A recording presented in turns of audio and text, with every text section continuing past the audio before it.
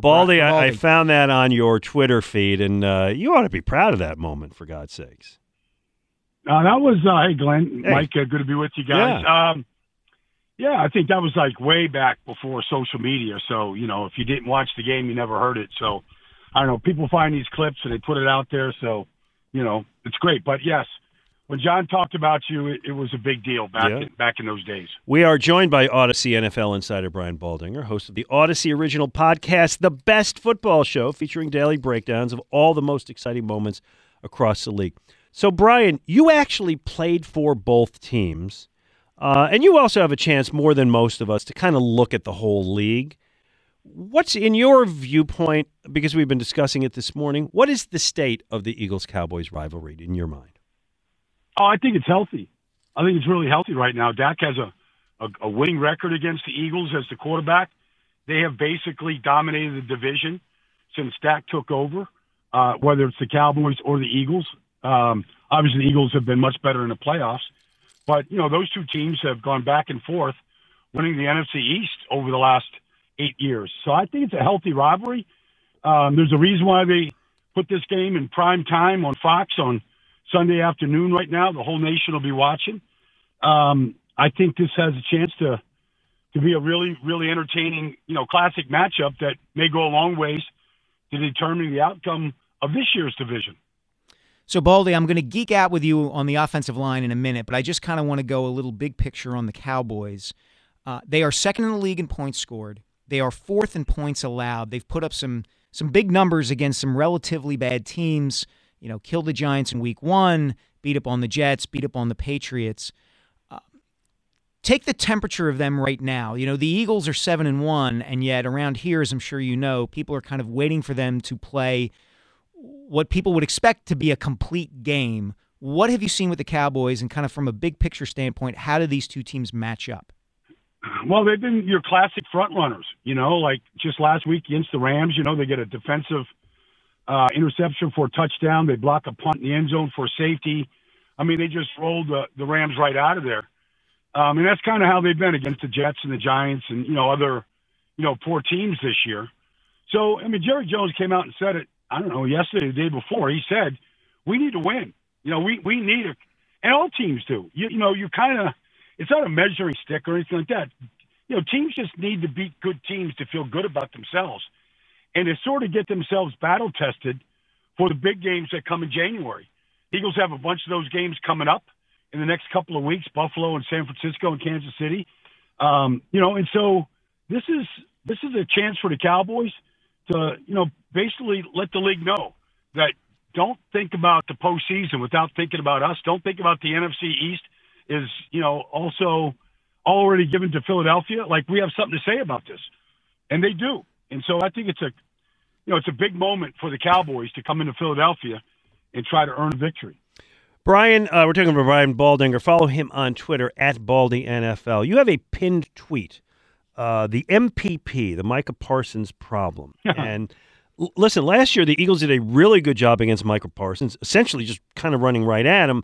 But what you say is, as good as he is, the problem is he's kind of alone out there. They don't get any interior pressure. Is that still a relevant issue? Well, after I posted that, I did that before the draft, Glenn, like literally 4 days before the draft. And he needed help. And so they went out and drafted Mozzie Smith in the first round, but he hasn't really done much so far. He's not on the field very much. He looks like he's kind of a project first-rounder. They need somebody like Philadelphia's had, whether it's Hargrave or Carter or Fletcher Cox. I mean, Micah really hasn't had that type of interior pressure that the Eagles have had for a long time now. And so I feel like some days he is out there trying to do it all by himself. Now, Tank Lawrence is having a much better season. Odighizu is playing better. They've got good teams beat on defense, but I think he needs help on the interior to really, really make him even more special on the outside than he already is.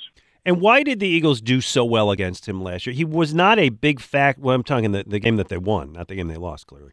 But he really wasn't much of a factor in that game. Can you see how they schemed it? Well, they ran the ball really well, and it wasn't like they just ran right at him. They ran away from him, too. The Eagles, when they run the ball well, Glenn, they find one or two runs early in the game that Nick or, Brian Johnson, whoever's calling the plays, they'll repeat those plays over and over again. And typically, when that happens early in the game, like it did against the Cowboys last year, they stay with it, and they stay with the run. And they really haven't stayed with it very often this year. Against the Jets, they came out throwing. They came out throwing last week.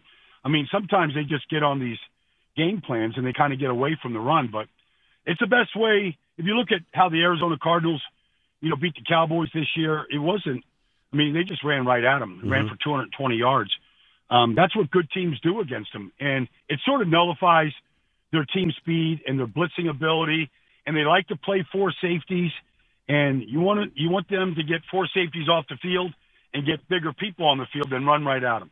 So, Baldy, you went exactly where I wanted to take you. The Eagles haven't had 100 yards rushing in a game in 4 weeks. And we know that Cam Jurgens isn't going to play again at right guard. And it's looking like, from every indication, that Tyler Steen is going to come in and play at right guard. How much of that upheaval on the offensive line is the cause of why the Eagles haven't run the ball as well lately? And do you think they will change either their production or their approach against Dallas? Well, I can't really say it's, the change at right guard. Isaac Seumalo is playing fantastic in Pittsburgh. They couldn't afford to keep him. And that was a big reason why they ran so good last year. But, look, Tyler Steen came in and played well last week for 7 or 8 plays, however long he was in there. I mean, it's the next man up. I mean, nobody does a better job preparing these guys than Jeff Stoutland. But, they lost to the Jets. They came out throwing against the Jets. And I think they were just saying, okay, Sauce Gardner's out, DJ Reed is out, Eccles is out. They're taking cornerbacks off the practice squad and plugging them in and playing. We're going to attack them in the pass. And so I think it's kind of a week-to-week game plan situation. I would throw it against the Redskins secondary too, or the Commander secondary. They want to play one-on-one coverage against A.J. Brown. I'd probably throw it also. So I think a lot of it doesn't so much have to do with who's playing right guard. I think a lot of it has to do with who they're playing. Yeah. One more thing on the offensive line, because Lane Johnson. You were working out with Lane Johnson. You were the person, I think, who told the world that Lane Johnson was going to play a couple of weeks ago, and thank you very much. You eased a lot of tension around here. He's been hurt a few of the Cowboys games, and when he's hurt, they lose those Cowboy games. Are we talking about the single most critical guy other than Jalen Hurts on the roster? Yes, I think so. Just Glenn, if you just go back to the Jets game when Lane got rolled up in that game on a run play, and he got taken off the field. They were really concerned about his ankle. I mean, there was an injury there. And look, no offense to Jack Driscoll, who came in for him, but that's an elite pass rushing group that the Jets have, and you could pinpoint almost all of those. I'm not putting it all on Jack Driscoll. I mean, they turned the ball over 4 times that day. But, the pass protection was not very good after Lane went out. Like, he's just that good. And, the last sack I've seen him give up was against the Cleveland Browns Week 11 in 2020. Like, he just eliminates players on that side of the field. And so I believe he is just that valuable to that team. Now, you could put Kelsey right in the same category. I mean, either one of them. They're just that good at their positions right now. We're talking to Brian Baldinger from Odyssey, from the NFL Network, from everywhere and anywhere you want good football analysis. Baldy, Jalen Hurts had a terrific game last week against Washington. He made one mistake. It was a big mistake, obviously fumbling at the goal line. But other than that, from throwing the ball from the pocket, he seemed to be terrific. How much better or worse has he been from the pocket this season compared to last season? Kind of what difference do you see in him? An evolution or a regression or anything. How different is he this season compared to the guy he was a year ago? Well, he was really good from the pocket last week. I thought early in the season, he was taken off too soon. It's just hard to protect as an offensive line when your quarterback is taken off for whatever reason, whether he feels like he's got a better play outside the pocket, seeing the field better, whatever, just cleaning things up. But I thought he was leaving too soon early in the season. I think this knee bruise is, pretty severe, and I think it's limited him from taking off. And then A.J. Brown has just I mean, look, I don't know what the Commanders were doing last week. Like, it made no sense how they were defending him.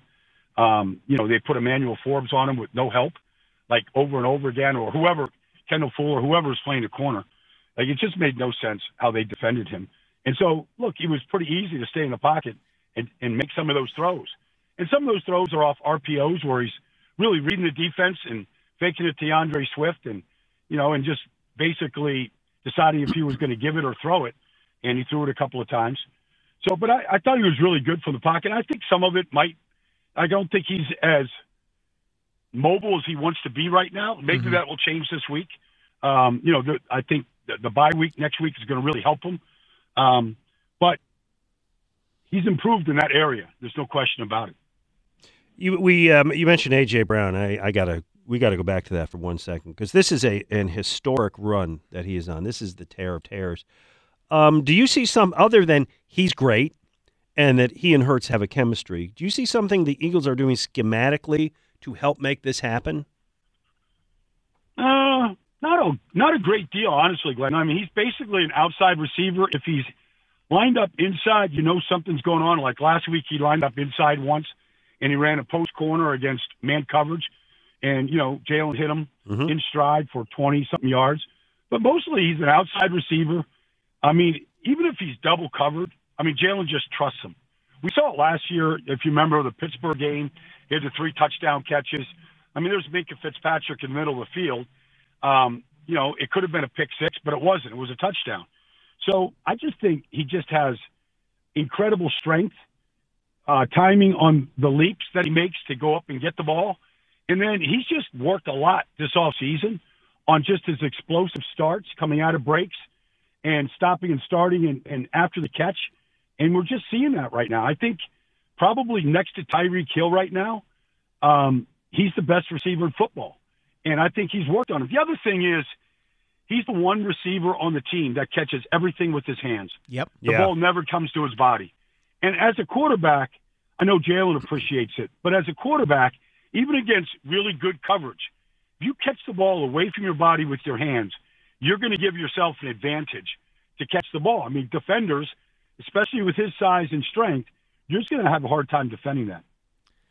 Baldy, last week against Washington, we saw Sam Howell be able to get rid of the ball and complete passes before the Eagles' pass rush could get to him. Based on what you saw, what was going on there? Was the rush not getting home? Was the coverage soft? And is this something to be worried about moving forward with respect to the Eagles' secondary? Well, I think it's something to worry about. They've given up 16 touchdown passes in 8 games. That's not a statistic that anybody wants on the record, especially with the way they can rush the passer. So I think some of it is, some of these guys are gambling. There's been a lot of changes back there, and, you can use that as an excuse to a degree. Kevin Byard gets, basically traded for, and then he's playing. And so they've had a lot of changes back there. I don't know that they have found their nickel back yet. Terry McLaurin has been an Eagle buster since he came into this league. He gets behind the Eagles repeatedly. So I think some of it is the Eagles have to play better back there, and they're going to get tested against CeeDee Lamb because he's the number one receiver in this league in the slot right now, and it's a weakness for the Eagles' position right now. Yeah. They put a lot of guys in there, Eli Ricks, Bradley Roby, heck, Bradbury went in there. He was terrible in there in the slot. So they're trying to get that position fixed. The pass rush can overcome a lot of it, but if you get rid of the ball as quickly as Sam Howell did last week, then you better tighten up your coverage on the back end. All right, Baldy, last one. How do you see this one going down tomorrow? Well, I think the Eagles are a better team. I think they're better in the trenches. I think they're going to run the ball really well tomorrow. The Cowboys lost Leighton Vander Esch at inside linebacker, and they have compensated in different ways. And when they're getting takeaways like they got last week, you can overcome it. But I think it's a weakness, and I think linebacker position is a weakness. I think the Eagles are going to have a good day running the football, and so I think the Cowboys win this game in the trenches, and they continue their winning ways. The Cowboys or the Eagles? The Eagles. Okay. Did I say the Cowboys? You did. After all that, you let us up. We're all excited. Then you dropped the bomb. Thank you for straightening me out. No, I like the Eagles. I like the Eagles by a touchdown. in this game, Baldy, for a second there, I thought I was going to have to do the rest of the show by myself because you gave Glenn a heart attack there. Absolutely. Yeah, it means a lot. that. No, Yeah. Baldy, listen, we love you. We love the opportunity to talk to you, and look forward to seeing you around one of these days. Thanks so much. Okay. Yep. Thanks, guys. You All bet. right, Thanks, Have a great Baldy. day. That was Odyssey NFL insider Brian Baldinger. Make sure follow the Best Football Show with Brian Baldinger on the Odyssey app or subscribe wherever you get your podcasts.